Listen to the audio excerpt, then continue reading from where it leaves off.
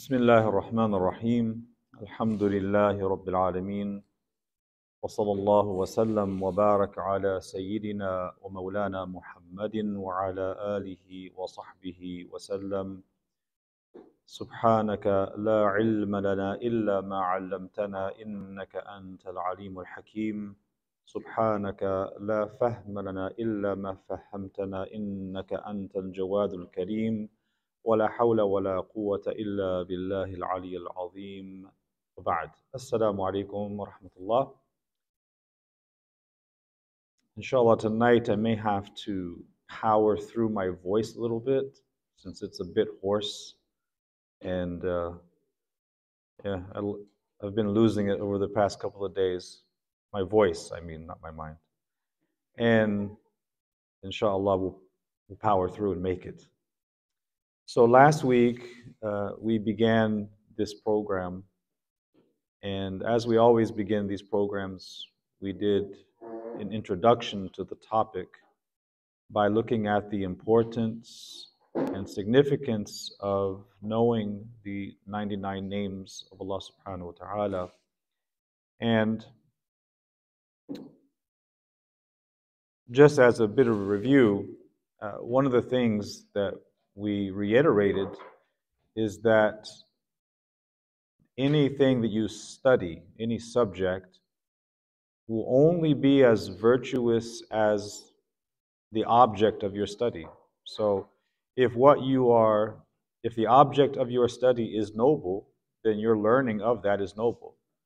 If the object of your study is ignoble, then what your learning is ignoble. And this goes back to a saying of the scholars. They say, "Sharaful ilmi bi sharafil ma'lum." The nobility of a subject or a science relates to the nobility of what it's actually studying. And since we are learning the meanings of Allah's most beautiful names, the Asma'ullah al-Husna, that means that this is the noblest pursuit. And this is perhaps one reason why Imam al-Ghazali, rahimahullah, titled his work on the 99 names Al-Maqsad al-Asna, which means literally the loftiest pursuit, the highest pursuit, is knowledge of the divine, knowledge of the absolute. And we mentioned that the basis for this is in the words of Allah Ta'ala in Surah Al-A'raf, وَلِلَّهِ الْأَسْمَاءُ الْحُسْنَى فَدَعُوهُ بِهَا. To Allah belong the most beautiful names, so invoke Him with those names. And we mentioned the famous hadith of the Prophet sallallahu alaihi wasallam, who says, and there's different variations of this hadith, بِاللَّهِ تِسْعَةٌ وَتِسْعُونَ إِسْمًا مَنْ حَفِظَهَا دَخَلَ الْجَنَّةِ وَمَنْ أَحْصَاهَا دَخَلَ الْجَنَّةِ. There's different variations. The one you see here says, مَنْ حَفِظَهَا, whoever memorizes them or secures them will enter paradise. But the other narration says, مَنْ أَحْصَاهَا, which means to enumerate. So what does it mean exactly to enumerate the 99 names of Allah? This ihsa, we explained, entails three things. Number one is literally memorizing them. Number two, understanding what they mean. And number three, as it says here, live according to the character of God's names.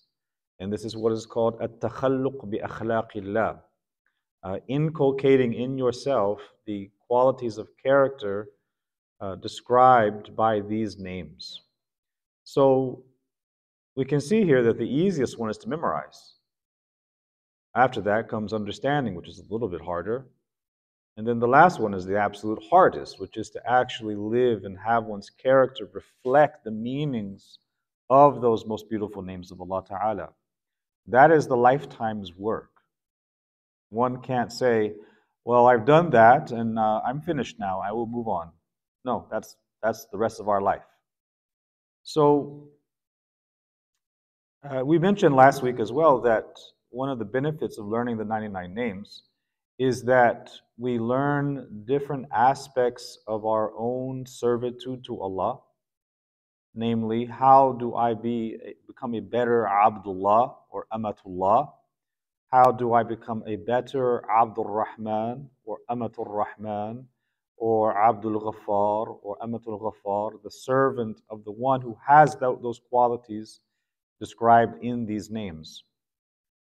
And one of the things we mentioned uh, towards the end is something that we're going to go over in every single class, and that is at the end of each class, we're going to look at 3 levels of, you could say, uh, connection to the name, or cultivating something within ourselves based on the meaning of the name. And these 3 are mentioned by many scholars. They say the first one is at-ta'alluq, which is connecting devotionally to that name. So this often takes the form of making dua with that name, or seeking what should be sought with respect to that name. That is the ta'alluq. The second one is the takhalluq, which we just said, taking the meaning of the name and inculcating that meaning in one's own character. So that's a little higher. And then it comes the third one, which is the most difficult, and that is tahaqquq.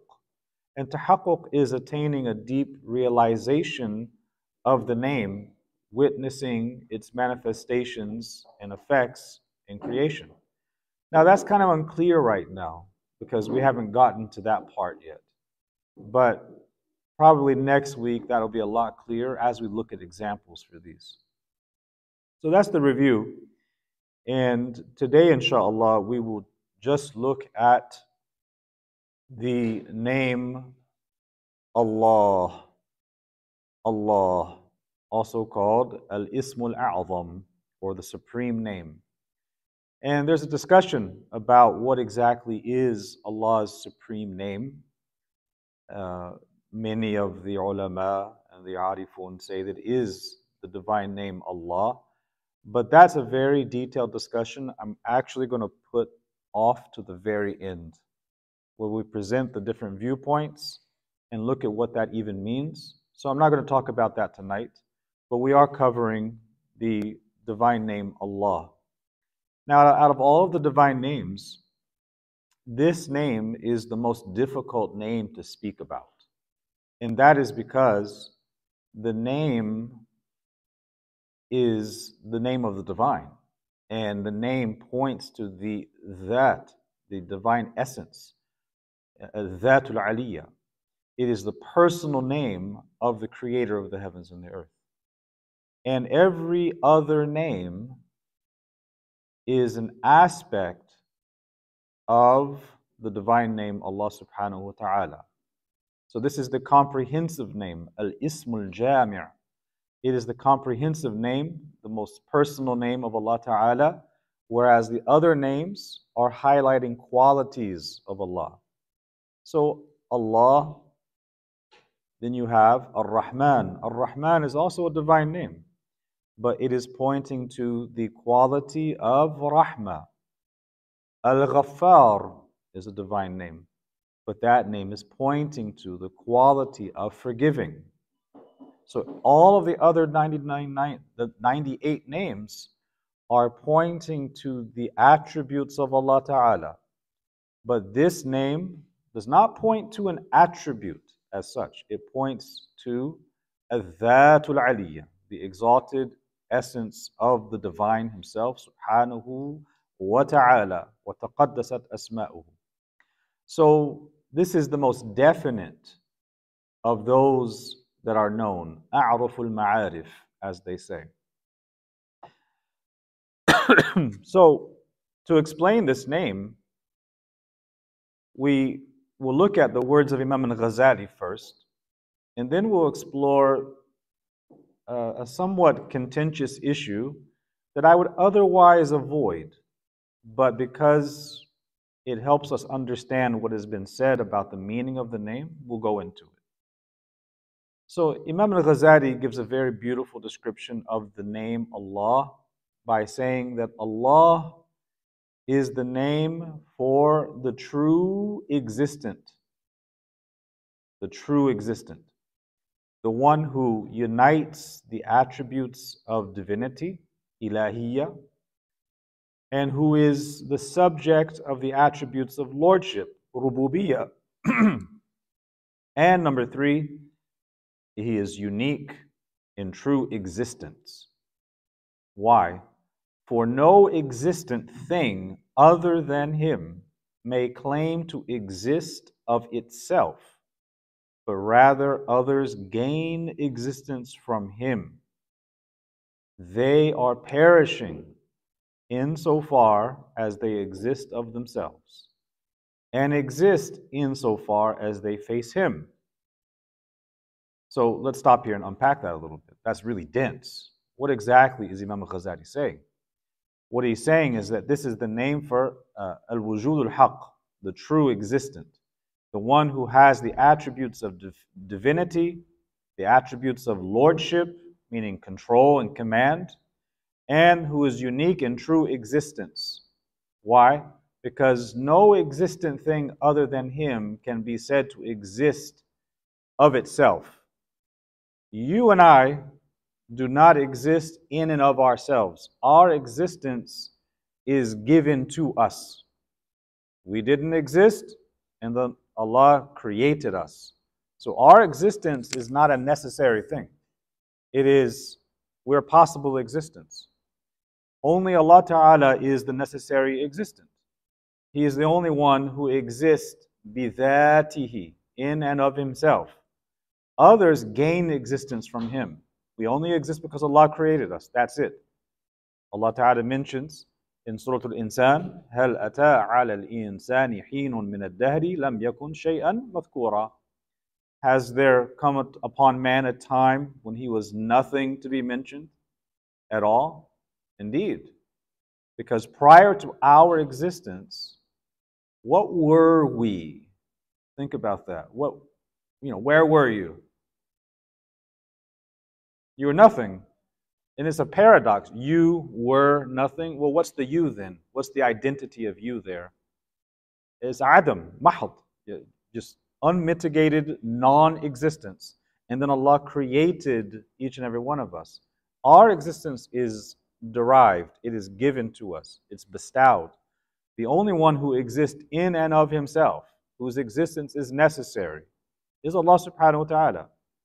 He says, they are perishing insofar as they exist of themselves. Meaning, this is a reference to the words of Allah Ta'ala, كُلُّ مَنْ عَلَيْهَا فَانٍ.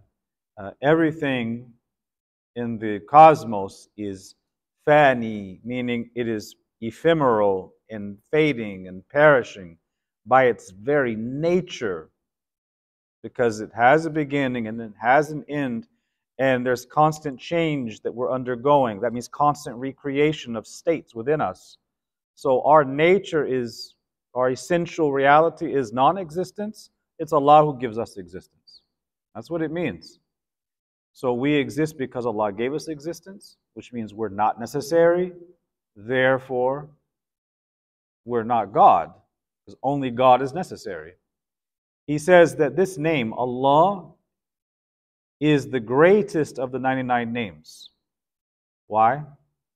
For it points to the essence that gathers all of the divine attributes, unlike the other names. So as we said earlier, all the other names are names reflecting certain qualities, certain attributes, but this is the name that indicates the divine essence of Allah subhanahu wa ta'ala. He says, it is the most specific of the divine names, hence it cannot be applied to others besides him, neither literally nor figuratively. Figuratively you can say, Fulan is Rahim, right? You could say figuratively that so-and-so is a Malik, he's a king. You could say so-and-so is You can mention certain names without the alif and lam, that would apply to people who have certain qualities. But you can never use the name Allah for other than Allah, not even majazan, not even figuratively. So it's exclusive to Him, subhanahu wa ta'ala. Now, to really explain what has been said about the meaning of this divine name, we have to delve into this issue that I would otherwise not bring up because, well, it's kind of involved and involves details of Arabic. But the discussion actually sheds some light onto what has been said about the meaning of the divine name Allah. So there's a famous debate among scholars from the earliest times, and that is whether the name Allah is mushtaq or murtajal, whether it is derived or whether it is non-derived. Well, first we got to explain what those two things mean. So in Arabic, you have words that are mushtaq, meaning they're derived. It's traced to a root, right? Let's take the name Muhammad, right? What are the three-letter roots of that name? Ha, mim, dal. So if you say hammada, you now add a shadda, you double enunciate the mim as a verb. Hammada, yuhammidu, and the one who does that, the ism fa'il is Muhammid. But if you say Muhammad, it means the one who receives that constant and frequent praise. The point I'm making is that name Muhammad comes from the three letters Ha, Mim, Dal, right? Most words tend to be mushtaq. Not all, but most, right? So let's say maqsad. Is your name derived or is it not derived? It's derived. Derived from what? From qaf, sad, dal. Qasada. Qasada, maqsad. So it's derived. So you can trace your name to those three root letters, right? And it has the huruf al-za'ida. So that's the derived name. But then you have other nouns that are, they call them either jamid or murtajal. They're not derived, meaning you can't trace it to a prior noun. I can take maqsad and trace it to qasd. I can take Muhammad and trace that to hamd. But I can't take the word shams and trace it to some other word. Right? I can't take the word qamar and trace it to another word with three letters. It's just qamar. Shams is shams, qamar is qamar, hajar, shajar, and so on. That's how it is. So you have some nouns like that too. But I mean names, personal names. So you have these kinds of nouns. So now the question here, or the debate, is the divine name Allah derived from a three-letter root, or is it not derived, meaning it stands alone, not being traced to a prior three-letter root? This is a debated question. There are great scholars on both sides of the debate who champion their view.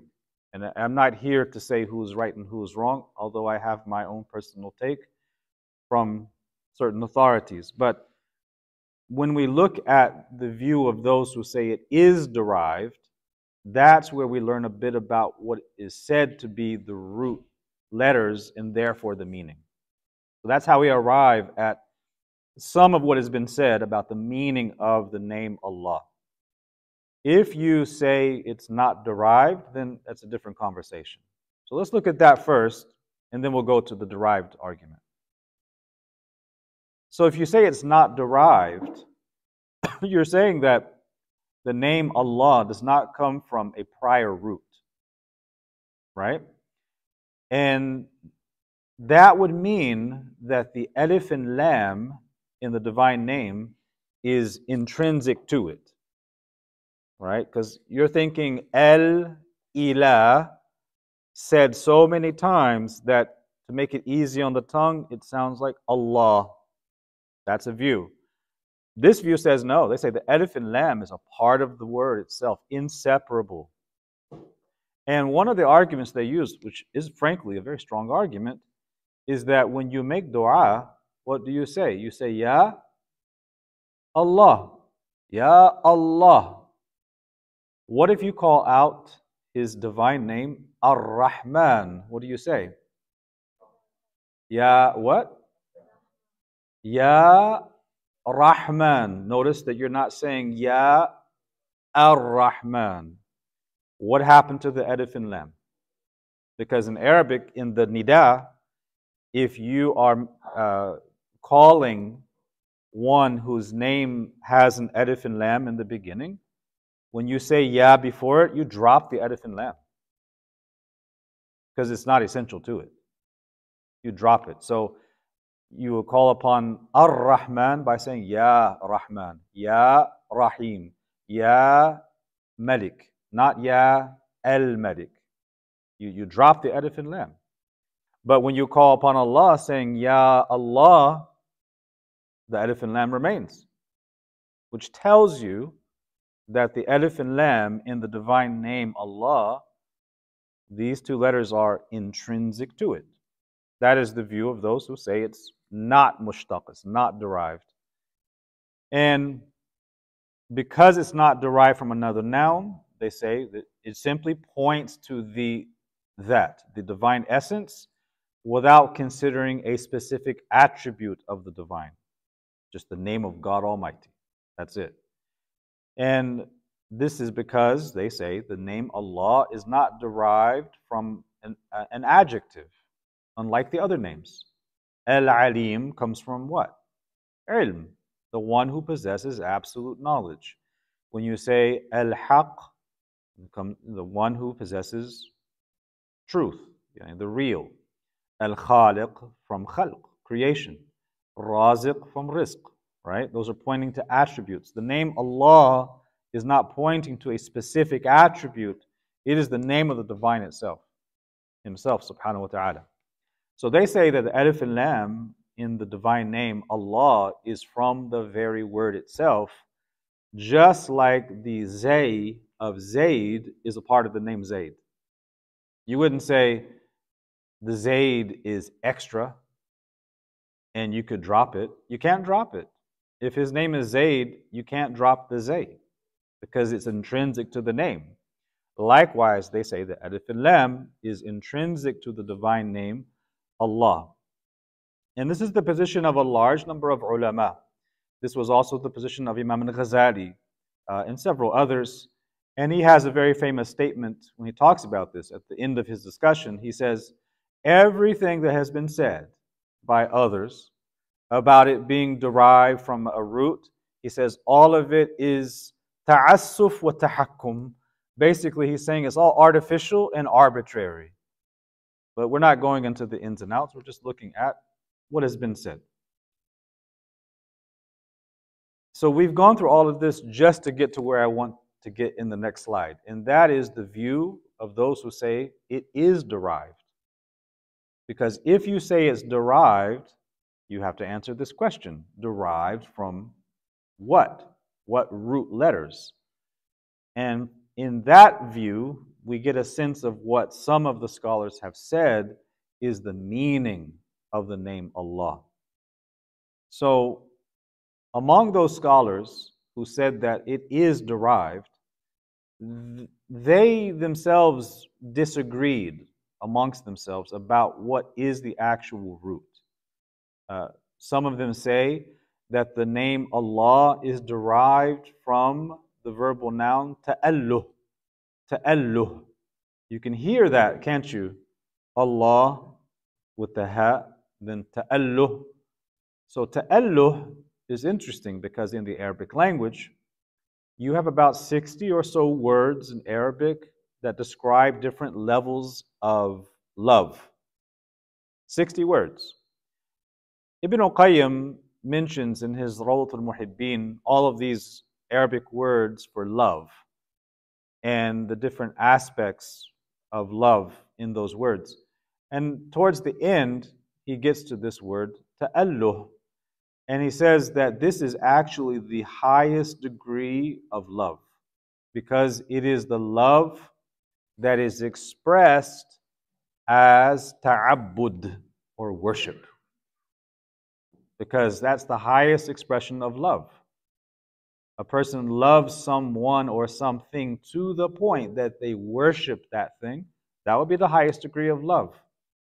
That level of love should only be for Allah subhanahu wa ta'ala. So they say it comes from ta'alluh.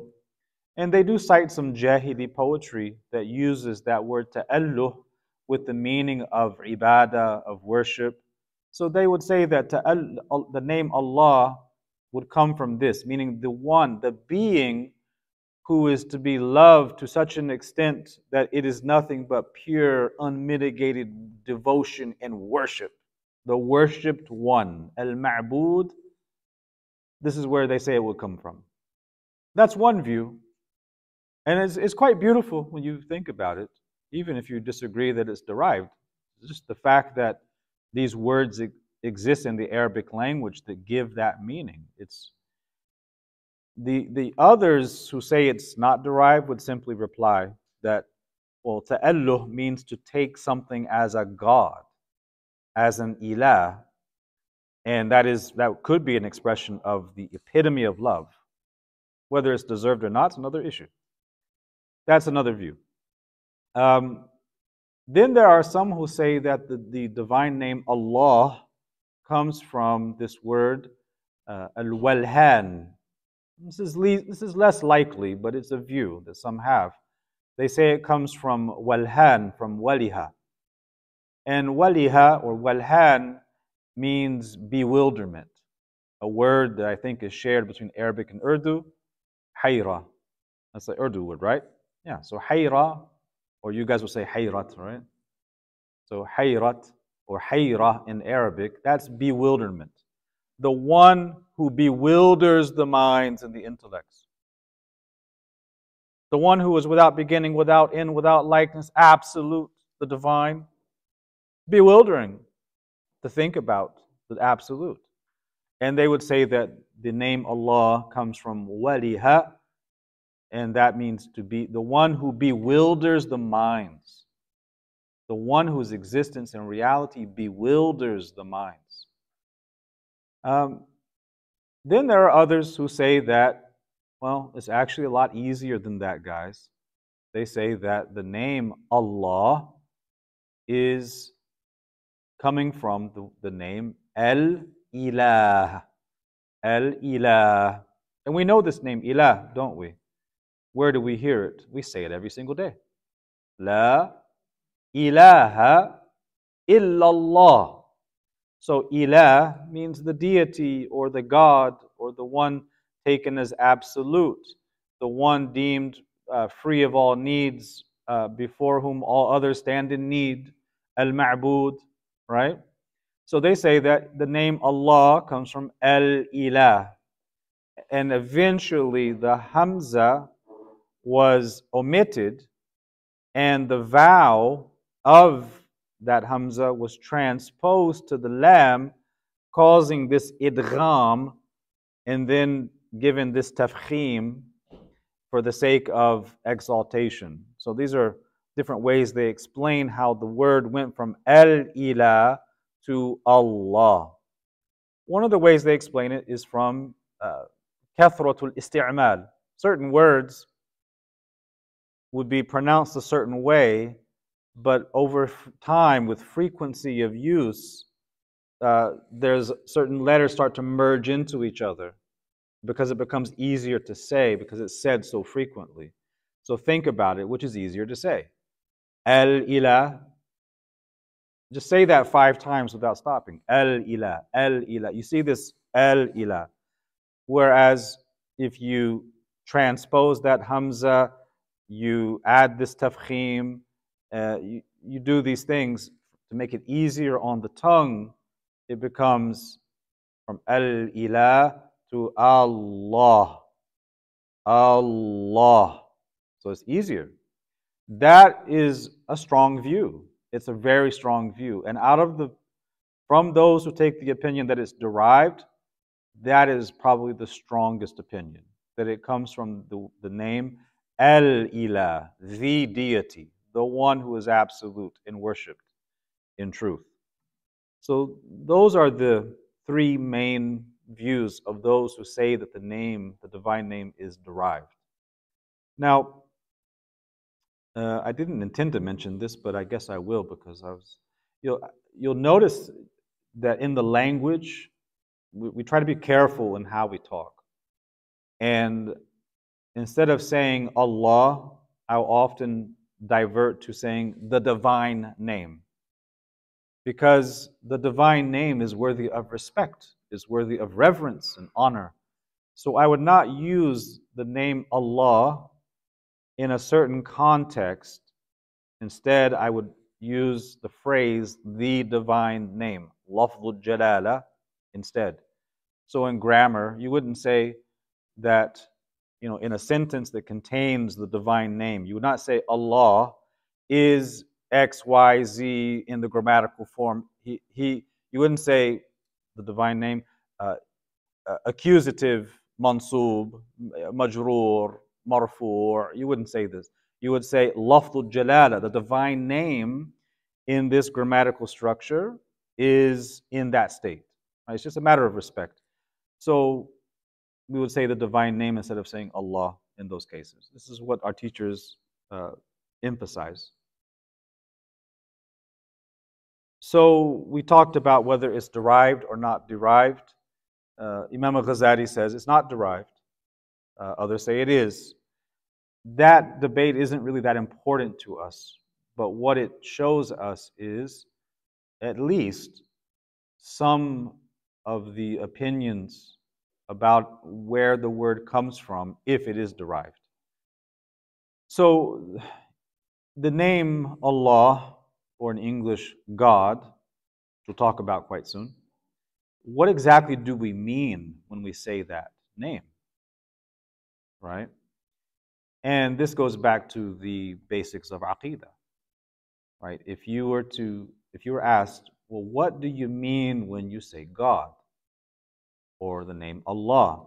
We would say that Allah or God is that existent, that being who has intrinsic existence, whose existence is necessary, wajibul wujud, and who is also without beginning and without end and without resemblance to anything. He's unique, he's one, he's without partner in his essence, his attributes, his actions. He is unlike any temporal beings. There's no comparison whatsoever. He's absolutely self-sufficient, independent, without needs, without wants, without needing something else to complete him. That's what we mean. Istighna, al-ghina al-mutlaq. He is also all-powerful, whose power relates to all possible things. He is willing, he has irada, whose will specifies every possible thing. He is the all-knowing, the living, the all-seeing, the all-hearing, and he is described with the eternal attribute of kalam, of speech, some of which is revealed in the sacred scriptures. So when we say the name Allah, or God for that matter, this is what we mean. That being who has these attributes. Anything or anyone that doesn't have all of these, by definition, cannot be God. So, if you look at, now this is the basics of Aqidah. This is Aqidah 101. This is Module 1 Fard Ain. We're just reviewing it again. That's what we mean. Now, it's really helpful when learning this to compare these things, compare these attributes of God to the attributes of everything else. So if you look at human beings, or anything else for that matter, that's existent, that's a possible existent, anything with the opposites of these qualities cannot be God. So humans, as an example, they have a possible existence. We don't have to exist. We all have a beginning. We all have an end. We have parts. We have appendages and organs. We're composed of various pieces and parts. We resemble others in creation. We are needy. We're dependent. We're not all powerful. We're incapable. We have a very limited will. We have finite, limited knowledge that is preceded by ignorance. And whatever knowledge we do have, we gain it through a process of learning. That means there was ignorance before it. Likewise, we succumb to death and unconsciousness. We sleep. People fall into a coma or they pass out. Whereas Allah Ta'ala, Allahu la ilaha illahu al-hayyul qayyum la ta'khuduhu sinatun wa la nawm. We have limited sight. We have limited hearing. They're not absolute. And we have limited speech based on the limitations of our knowledge, which is preceded by ignorance. So everything in existence does not have those qualities of God, right? You hear, but that hearing is bestowed, and it's limited, and it's subject to error. You see, but it's bestowed, it's limited, it's subjected to error. So this is the theological way we would explain what we mean when we say Allah, the divine name, or God for that matter. So this brings us to something that, to my knowledge, hasn't been addressed by any book or even lecture that I know of that speaks on the meanings of the divine names. And that is the meaning of the word God and whether or not it matches or can be used as a translation for the name Allah, right? So this is a little bit of history, and I hope you get something out of this. If you go back to Jahiliyyah, the time of the pre-Islamic Arabs, Allah subhanahu wa ta'ala was revered and understood to be the creator of the heavens and the earth and the Lord of everything. And in distinction to the cults of the lesser pagan gods that they established for themselves, in Jahiliyyah, the worship of Allah was never associated with an idol, in the sense that they never had an idol that they made, fashioned by their own hands, and said, this is Allah. You don't find that. You find statues of Allat, wal-Uzza, wal-Manat, and all these different idols, the pantheon of the 360 odd idols that were around the Kaaba. But you don't have an idol that they said, this is Allah. They understood that. They knew that. Now, if you look at the name Allah, the divine name, you do find a similarity between that divine name in Arabic and other languages, and they're the words that they use for the Supreme Being, for God. So it is said that, etymologically, the name Allah comes from the same root as the biblical words Elohim. Of course, this is saying that it's derived. But even if you say it's not derived, each language has its way of pronouncing the same name, just slightly different from each other. So you have the biblical name Elohim. That's in the Bible. You have Ha Elohim. You have Ha Eloh. You hear that? El Ilah, Ha Elohim, Allah, Elohim. You see the similarities, or you hear it? So all of these words in biblical Hebrew mean God, right? And this is the name that was used by the biblical prophets when they would invoke the name Allah. When you look at Aramaic and Syriac, you find that the name they have for the Supreme Being is Allah or Allah. I'm not getting the pronunciation as perfectly as a native speaker would, but that's how it's spelled and that's how it's basically pronounced. You have Allah used by Yahya alayhi salam, John the Baptist, as well as Prophet Isa ibn Maryam alayhi salam. So Elohim is said to come from Eloh, which Ilah, it means Ilah, God. And Allah is the emphatic form of Allah, which is Aramaic and Syriac for God. So in Arabic you have Ilah, and in these languages you have Allah. So there's these similarities. Elohim is also very close. So what do you find in these slight modifications? These are different languages, although they're related. They come from similar roots. These slight modifications just reflect different pronunciations. And they all conform to certain patterns of these morphological shifts that occur in each tongue, each language. And we can say that those variations between Elohim or Allah or Al-Ilah in Arabic are very similar to the variations that exist in Latin, Spanish, and Italian words for God. What do you call God in Latin? Who knows? It's on the slide. Dios. And in Spanish, Dios, Dios, and Dio in Italian. Are those different beings? They're not. They're just each language's variant pronunciation of the same word, which is the word for the Supreme Being, God.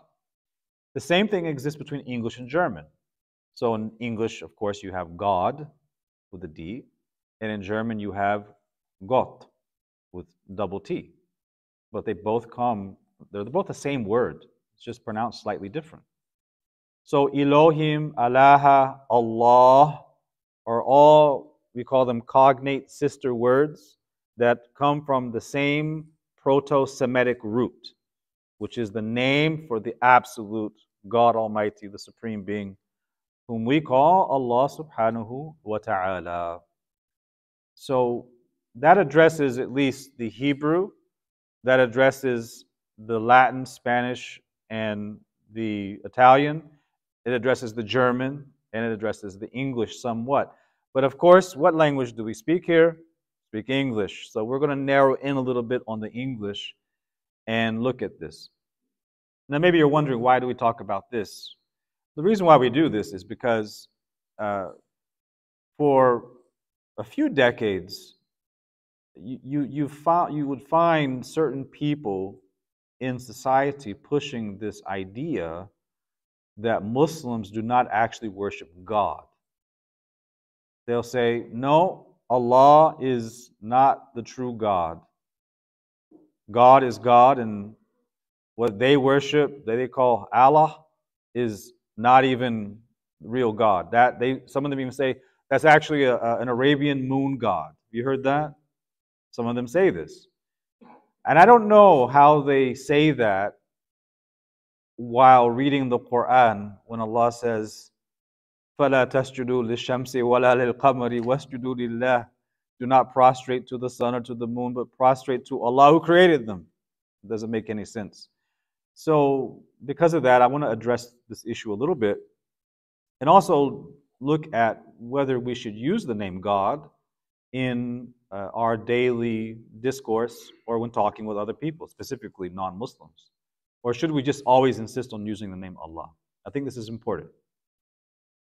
So the name God in English is a very unique word, and it has a theological meaning attached to it. It is very ancient, and it extends all the way into the Neolithic period. And it is said that it is derived from the Proto-Indo-European root word, gud, and I'm not pronouncing that 100%, but it means to invoke or to supplicate. This is what it said. Now, because you have this Proto-Indo-European root, it means that you have this larger language family. So you have Sanskrit, you have Persian, you have modern day Urdu. I mean, Urdu wasn't always a thing, was it? Prior to Urdu, what was it? I mean, what is Hindi even? Yeah, so it's just the Sanskrit version of Urdu, basically. I don't know the intricacies, but it seems to me like it's pretty much the same language. Would that be a correct assumption? Well, there's Arabic loan words, there's Persian, Turkic words, yeah. So you have like Sanskrit, Persian, and Urdu, and many or most of the European languages. English too belongs to the Indo-European family. So it's an Aryan language, right? And the word God in Proto-European, Indo-European, it goes back to Guto, which corresponds to the same Sanskrit word Huta. I don't know how that's pronounced, but that's the root. And it means to invoke or to call upon. That's the linguistic origin. Yeah. Yes. You said, what'd you say? Yeah. So there's Huda Hafiz. I did look into this a little bit, and I'm not sure if they match perfectly, because I think the name Huda has a meaning of owner or king as well. So in languages like this, the genealogy of languages, the loom of language is very complex. I'm no expert.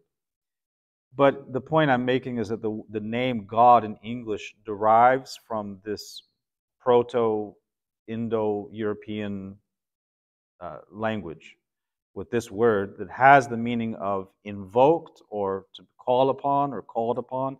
Al-mad'u, right? What du'ahu al-ibadah, right? So that's the linguistic origin of the name God. Now, where do we find it in English? What's the earliest place we find mention of the name God in the English language? Some would say the Bible, or the translation thereof in King James English. That's not true. It actually is pre-Christian, because every single people, every single culture, large civilizations, smaller microcultures, every people have a name for the Supreme Being. Every single one of them. So the English word for God, in the present use, God, is pre-Christian. And the earliest documented mention of the name God is in the ancient poem called Beowulf. Has anyone read that? Or the translation? Because you literally have to translate it into regular English. It's the very ancient English. We wouldn't even understand it if we heard it. So Beowulf is the oldest poem in the English language, and it's also the earliest European epic.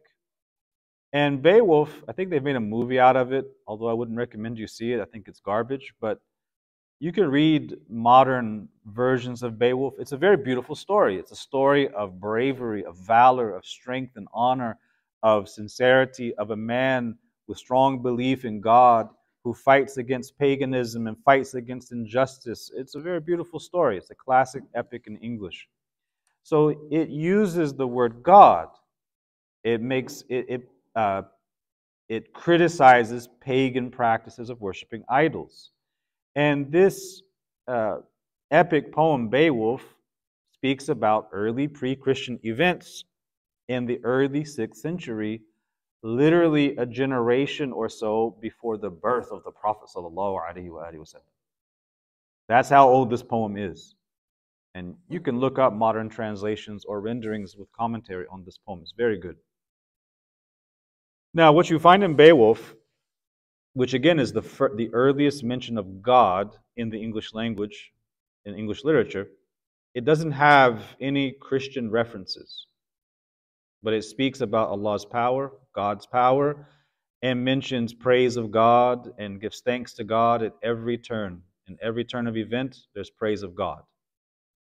And it mentions the creation, it mentions Adam, it mentions Noah, it mentions the flood. So it does mention biblical concepts, things that were in the scripture.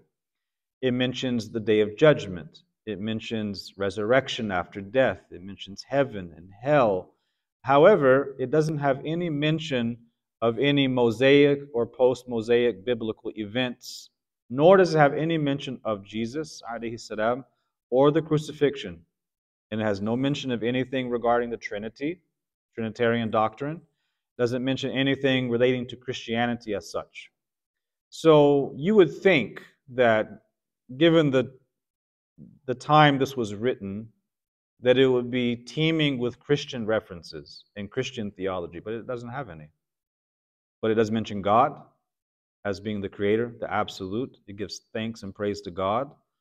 And this is the earliest mention of the name God in English literature in this beautiful poem called Beowulf. So, Beowulf is a beautiful poem because it shows you that the word God is disassociated from any heretical or theologically problematic beliefs. The idea that it's intrinsically associated with Christianity, that's false. The word on its own is the word for God in the English language. It has an Indo-European root, but it means the supreme being.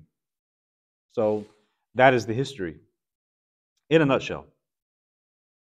Now, and this brings me to a point about the usage of language. Now, we're talking about the name Allah. If you say the name Allah is derived, then you have those meanings. If you say it's not derived, then it's the name that speaks or points to the divine essence of the Creator. Now, for us as English-speaking Muslims,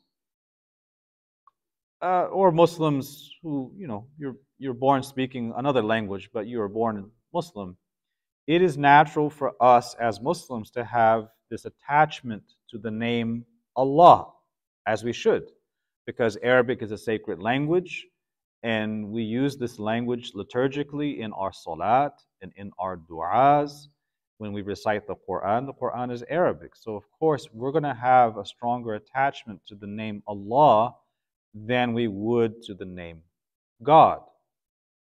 However, we have to recognize that, living in this society where the mandate should be calling people to God, calling people to Allah, we have to recognize that the name Allah will rarely have the same effect on non-Muslims as it does on us. And if you just repeat the name Allah and give people the impression that it's a different being from God, you're not saying that, but sometimes people get that impression from the way we use the name Allah. This actually becomes something of an impediment to da'wah. So we have to be mindful of it. We shouldn't insist that it always has to be the name Allah. We can use the other beautiful names that are in other languages that describe the Supreme Being. So you can say God if that is going to make people more comfortable, or the message becomes more relatable and understandable. Now, some people, even though they understand this, they know that Allah is the Arabic name for the Supreme Being. They may even know that the name Allah is in the Arabic translation of the Old Testament and New Testament. They may understand that and accept it, but they didn't grow up hearing it. So, for the sake of breaking down barriers and making the message of Islam more accessible, you might want to consider using the name God as you talk to people about Islam, and not insist that it's Allah and not God, as if this is some theological point. Because Allah is the name of the Supreme Being, God is the name of the Supreme Being. Just two different languages, right? Now, where this shows up, and I'm guilty of this myself, where this shows up is in the Shahada. Right? Someone comes to the masjid and they want to take the Shahada, And what does the person do who administers the Shahada? They tell them to say in Arabic the Shahada, and then they give the translation and have them repeat the translation. But what do? They say, they tell them to raise their finger, and they say, I bear witness, and they say, I bear witness that there is no God, but Allah. Why couldn't they say, I bear witness that there is no God but God, the capital G, God Almighty? Why did they do the switch up in Arabic right then and there? I do it. Everyone I know does it. It's because we're so attached to the divine name in Arabic, as we should be.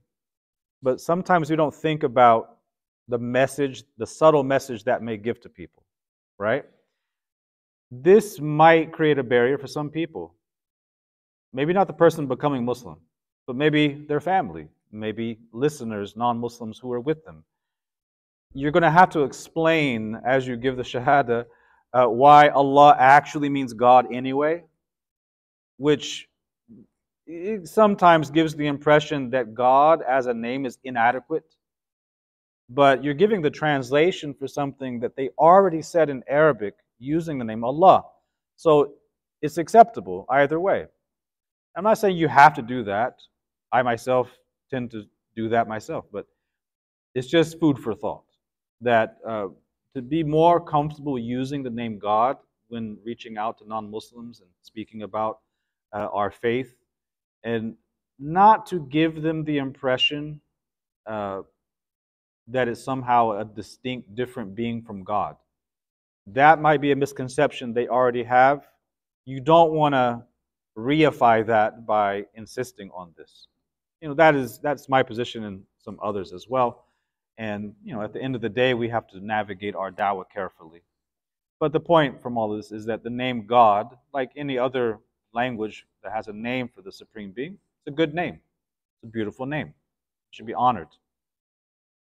Now at the end, remember I said that for each of the divine names, after we explain them, we're going to look at the 3 levels of connecting devotionally to the name, cultivating the meaning of that name in our character, and having realization of that name.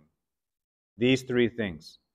Well, when we speak about the divine name Allah, we can't really do that. We can't really do that. That would apply to the other names, but not to this name. So Shaykh Ahmad Zarruq, rahimahullah, he said that it is possible to cultivate within oneself the character of all of the divine names, except this name. Because the other divine names point to attributes. Al-Ghaffar, the forgiving. What quality can you build based on that meaning? Forgiving other people, right? Ar-Rahim, the merciful. What quality can you build from that meaning? Being merciful. But Allah, what quality can you build to reflect that? There's nothing. It's only for ta'alluq. It's only for that first level of connecting devotionally in worship. There's no inculcating that in your own character. It's just not possible. He says all of the divine names go back to this name. So to know it is to know them all. This name, he says, in its written form, indicates the tremendousness of the one named with it, ذاتا وصفاتا وفعلا, in essence, attributes and actions. So there's nothing to be said for the inculcation of character. That's not happening. However, Imam al-Ghazali took a slightly divergent view here, and he said, well, there is some kind of nasib.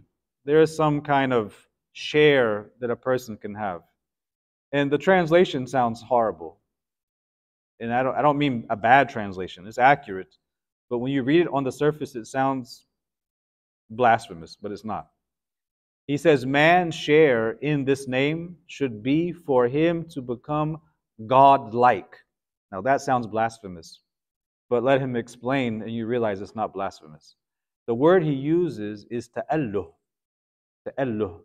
He says, by which I mean, here's where he explains it, by which I mean that his heart and his himmah, his aspiration, be taken up with Allah Most High, that he not look towards anything other than him, nor pay attention to what is not him, that he neither implore nor fear anyone but him. That's what he means. And your independence is with Allah. Your sufficiency is with Allah. Everything is with your Lord. That's what he means. That you take all of your himmah towards the absolute. Right? That is what Islam is at the end of the day. Islam is the only possible relationship that the relative, and we're all relative, can have with the absolute. What possible relationship can the relative, the finite, the limited, have with the absolute and the unlimited? What possible? You can't negotiate a relationship. The only relationship is Islam, submission to the divine. That's it. That's what he's saying here. He says, how can it be otherwise? For it's already been understood from his name that he is the truly actual existent, and that everything other than him is ephemeral, perishing, and worthless, except in relation to him.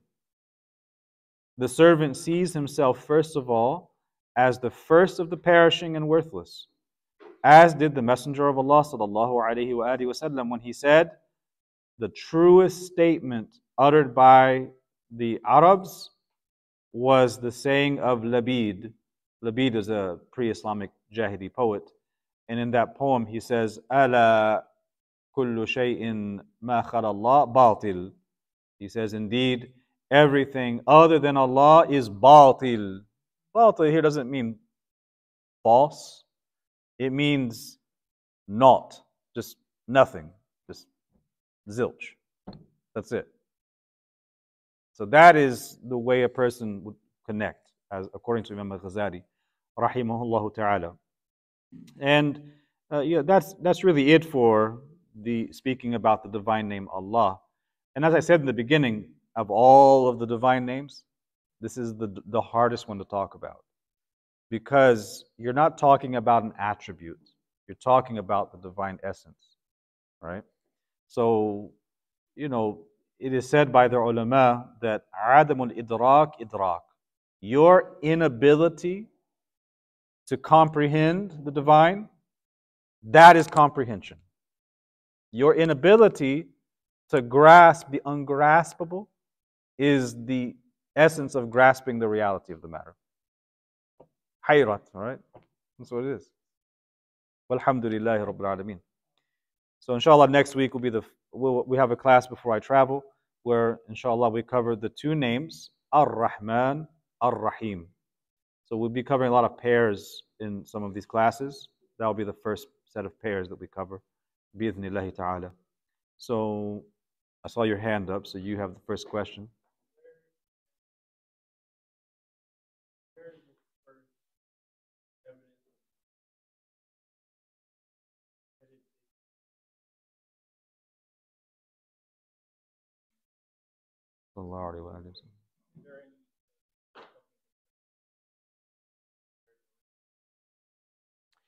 Well, it comes from the Semitic language family. That's why you hear those similarities between the Hebrew, the Aramaic, and the Syriac. So this language family, they all have essentially the same name for the Supreme Being. It just sounds a little different because of the natural variations in pronunciation across time. The name Allah is mentioned in pre-Islamic poetry that's still preserved today. We find the name Allah inscribed in pre-Islamic carvings on rocks in different regions of Arabia. They're far and few in between. Most of the engravings that have been discovered are actually post-Islamic in the early period. The earliest from that period are from the era of the Sahaba in different parts of Arabia and Yemen. But that name is It was always recognized. Yeah. Any other questions? Yes.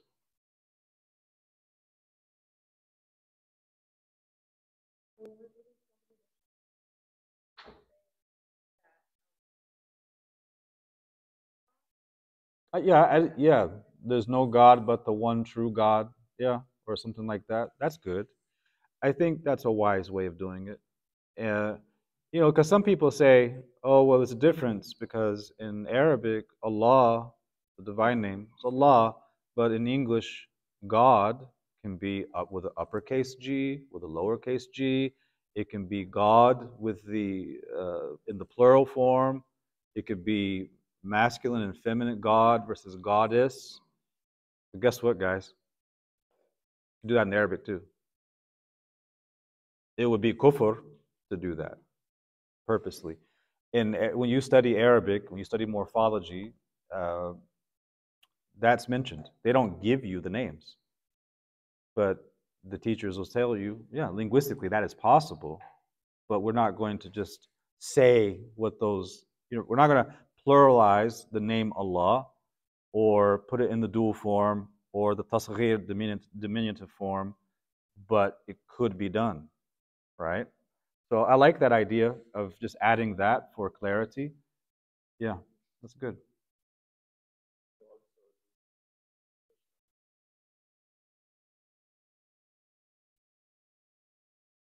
That actually, you could, that actually opens up.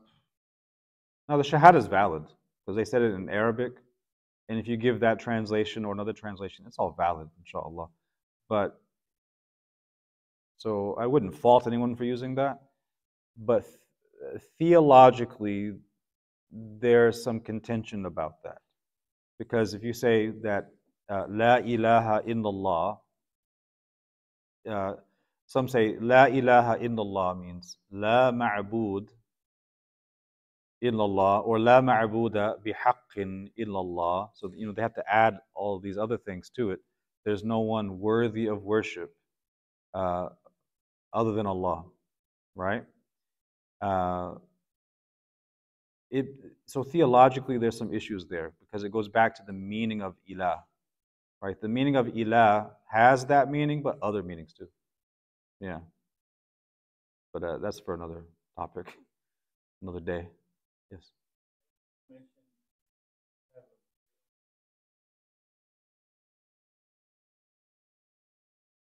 I take the view that it's not derived, but it's. I respect the view that says it is, and they have their points. And the fact that it's shared with the other languages in that Semitic family doesn't mean it's necessarily derived. That wouldn't be a proof. Uh, it just means they say it the same way, right? Uh, the view that it's not derived is owing to the uniqueness of the name. Uh, but the word ilah, for instance, that's derived. That word ilah, or the word el ilah, right? So it's not a huge controversy that people should fight over. It's a legitimate view, right? But I just incline to that view that it's not derived, that there's a uniqueness to it, and it's not coming from something else. Yeah.